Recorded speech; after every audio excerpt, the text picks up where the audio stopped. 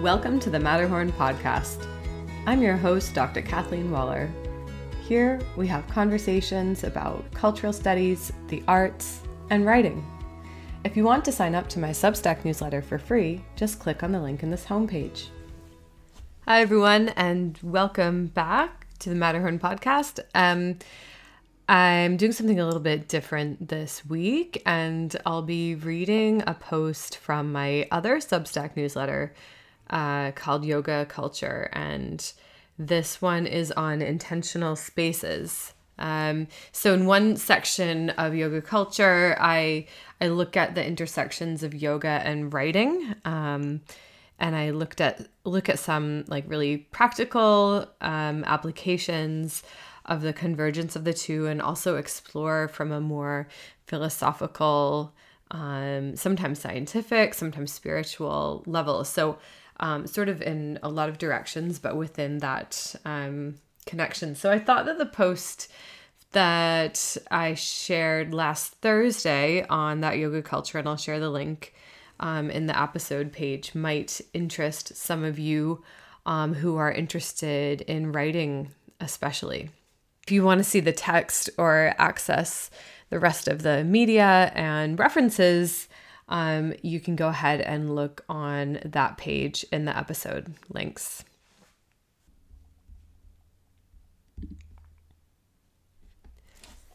Okay, this is intentional spaces.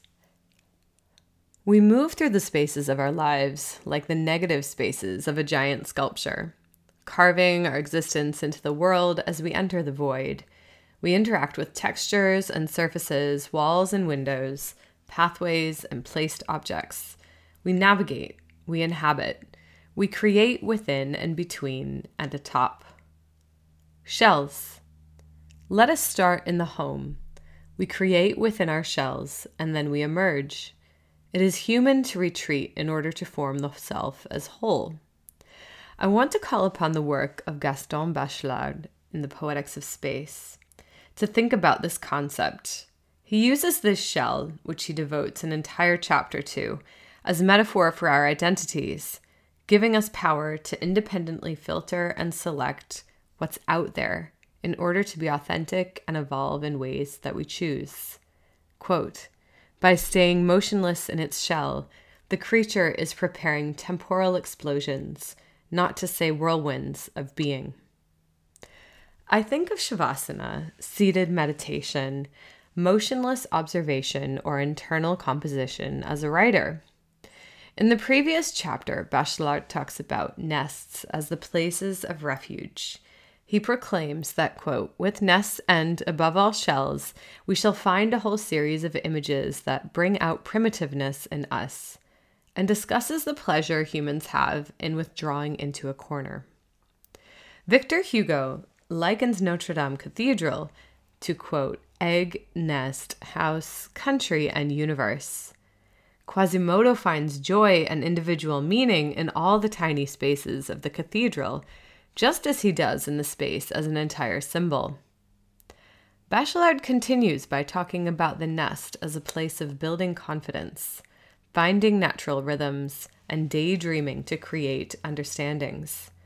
It is a safe and natural abode that we can return to whenever needed. A beautiful passage discusses Henry David Thoreau's journals that describe a nest as metaphor for human homes. Thoreau tells us of a green woodpecker that took an entire tree for its home. He compares this taking possession with the joy of a family that returns to live in a house it had long since abandoned.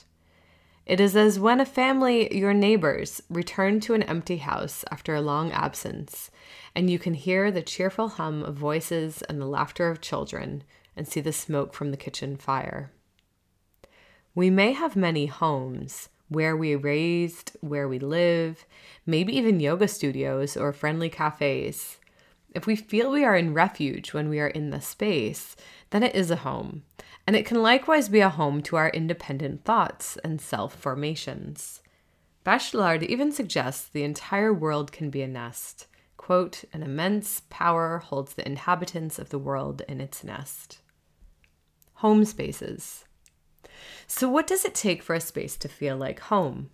That is nurturing, comfortable, free, perhaps fun? Do you have tiny corners in which you practice or a large barn for the purpose? What do we put in these spaces? What do we see from these spaces? Sometimes we don't get a lot of choice in selecting the space or furniture in which we practice, but there still might be ways of manipulating the space, like a nest, to make it your shell of discovery. I live in an apartment with my family, and the living dining area turns into my personal yoga studio and writing office during the day. In this room are bookshelves, a large wooden table with wooden bench, a small green couch, and a few paintings, photographs, and flower vases, sometimes filled. It also has a glass door out to the small balcony. I keep my yoga necessities in a basket next to the couch for early morning sessions and just for ease when the opportunity or calling arises during the day. There I set my mat facing the glass door to look out at the trees and birds or occasional squirrels. Or occasionally, I practice on the wooden floor to feel the coldness and the little parts of my palms and feet that normally are swallowed by the mat. The best time of year is winter, when I start in complete darkness and move toward the glow of sunrise. The other side of the flat faces a road and palliative care center. It's a completely different view, and the noise of early morning deliveries carries straight into our bedroom. The other side, my shell space, feels like a refuge from this. The wake up here is more natural. But in the bedroom, I also have my desk, housing notebooks and calendars, pens, computer, charger, and things like this. Often I organize myself there a bit later in the morning. I feel a little more a part of the world as I hear people walking on the sidewalk below. It also serves well to take just what I need onto the long wooden table for writing sessions. Often following the early morning yoga, my journal or computer are already waiting there, ready for a short dive into my mind. Later, they may also be surrounded by books and lists, a phone timer, coffee, and bowls of nuts. I position myself toward that same window view. You'd think I would be sick of it by now. Sure, the trees change by season, but it's otherwise the same every day. I change the flowers occasionally and superfluous things in the room, though I try to keep it fairly empty. But I always sit in the same spot, more or less. I open the door for outdoor air unless it is way too cold or hot. I work within the sounds of nature, mixed with an occasional jackhammer or truck that whips around the building to find me there. What do you choose to allow in your space? Do you consider the sensory experience? The smell of the space also changes when I open the window. In the winter, I might use a candle as well. Incense is nice for yoga, but my husband can't stand it, so I kindly only use it if I can keep the windows open several hours after. Or can you smell your bread machine working? Perfumes? Cleaning products? We can control many parts of our home environment, which is why it often appeals as an intentional space. We create something in which we may cocoon ourselves. We put value on the small parts that make it feel comfortable. But, I would argue, it is also the smallness of intimate spaces that makes something unusual in the home or its corners. Callum McCann writes in A Converted Closet. It concentrates my vision. No windows. 2 very tight walls, he says. Roald Dahl wrote in A Sleeping Bag within a garden shed. And here's a practical article by Melanie Martilla on why every writer needs a room of their own, even if it's not a room. She's alluding to Virginia Woolf's famous essay and lecture. We must, of course, include a part of Woolf's essay to consider in our intentional spaces as writers, and I think you will find that she has a yogi way of considering reality and the self. Here's a long quote from her essay. But when I look back through these notes and criticize my own train of thought as I made them, I find that my motives were not altogether selfish. There runs through these comments and discursions the conviction, or is it the instinct, that good books are desirable and that good writers, even if they show every variety of human depravity, are still good human beings.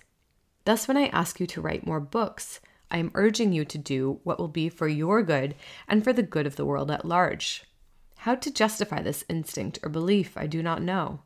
For philosophic words, if one has not been educated at a university, are apt to play one false. What is meant by reality? It would seem to be something very erratic, very undependable. Now to be found in a dusty road, now in a scrap of newspaper in the street, now a daffodil in the sun. It lights up a group in a room and stamps some casual saying. It overwhelms one walking home beneath the stars and makes the silent world more real than the world of speech. And then there it is again in an omnibus in the uproar of Piccadilly. Sometimes, too, it seems to dwell in shapes too far away for us to discern what their nature is. But whatever it touches, it fixes and makes permanent. That is what remains over when the skin of the day has been cast into the hedge. That is what is left of past time and of our loves and hates. Now the writer, as I think, has the chance to live more than other people in the presence of this reality. It is his business to find it and collect it and communicate it to the rest of us. So at least I infer from reading Lear or Emma or La Recherche du Temps Perdu. For the reading of these books seems to perform a curious couching operation on the senses. One sees more intensely afterwards. The world seems bared of its covering and given an intenser life. Those are the enviable people who live at enmity with unreality, and those are the pitiable who are knocked on the head by the thing done without knowing or caring. So that when I ask you to earn money and have a room of your own, I'm asking you to live in the presence of reality, an invigorating life. It would appear whether one can impart it or not. Earlier in the essay, Woolf reminds us, as she is a woman locked out of an institution's library, only for men admitted to the university, that it is indeed better to be locked out than locked in. Her thoughts stray from the path, and her room is one of her own making. Out. So we can therefore find these rooms and shells outdoors as well, in libraries or cafes, on park benches or in borrowed spaces. Some cannot practice at home, too many distractions, not enough space, or some like to shift the experience depending on one's mood or project. Some people fall into patterns of feeling safer in their own controlled environment and fear the unknown of communal spaces. This is especially true after the pandemic. There are many joys in the intentional spaces of community created by someone else for you to experience something. Yoga studios, yoga in the park, cafes, bars, libraries. Somebody else sets up the tables or the mats, cleans it for you, selects music, offers nourishment. You trust them to create an experience for you, and part of the joy is in not knowing exactly what will be there. Juxtapositions are made by many factors of chance mixed with purposeful choice, establishing an experience unique to you and completely unexpected. What makes you feel at home in a yoga studio? Is it the teacher, the windows, the smell, the music? And a cafe? For me, the table and chairs make a big difference. The quality of the smell of coffee is also a perk. But the biggest factor is where my eyes will be looking when not on my computer or notebook. Imperfect spaces. Creating an intentional space doesn't mean a perfect space. In yoga, we acknowledge our limitations. Money and location, especially, might determine what kind of space you practice yoga in and you write. In yoga and in writing, we often think about coming inward, discarding distractions such as noise, life's difficulties, or the news. However, meditation teaches us to also sit with these problems. Whether you're actually sitting or not doesn't matter, but the way you consider yourself in the space of your practice and beyond does. While we may want these distractions to move away from the front of our mind, we need to let them be there. They are a part of us and the universe, which is in turn a part of us too. Rather than denying we can be alongside, the idea that our existence might be important or integral to the greater working of the world is a powerful one. Imagine yourself giving off a kind of energy as you practice. That energy is carried with you through your day, given off subtly to others in the way you interact with them, whether in person or online. In turn, that impacts their energy. It creates a butterfly effect that can create change. What I mean is, you might think you're writing in a vacuum. I have friends who have written 10 full screenplays in one case and 3 novels in another without sharing them with a single person. The first reaction might be, what's the point? And while I think sharing your writing with others has a lot of benefits, let's just leave that out of this discourse for now and consider that this person, as they write, has joy or is able to work through some inner conflict or see something beautiful in the world. That's a good reason to write in itself. But then this person also brings that joy or balance or awareness of beauty to others, to friends, partners, the barista, their kid's teacher. You get the idea. The writing is implicitly communicating with many people, even when it remains unseen. The same is true with yoga. You might practice at a studio or in a park with others, and perhaps share a chat before or after, and hear a story or physiological idea from your instructor together, or create one for your students in the case of yoga teachers. But when you practice alone, it's not really solitary. The way you feel after a practice travels with you or flows through the words you write. Bachelard says, poetic space, because it is expressed, assumes value of expansion.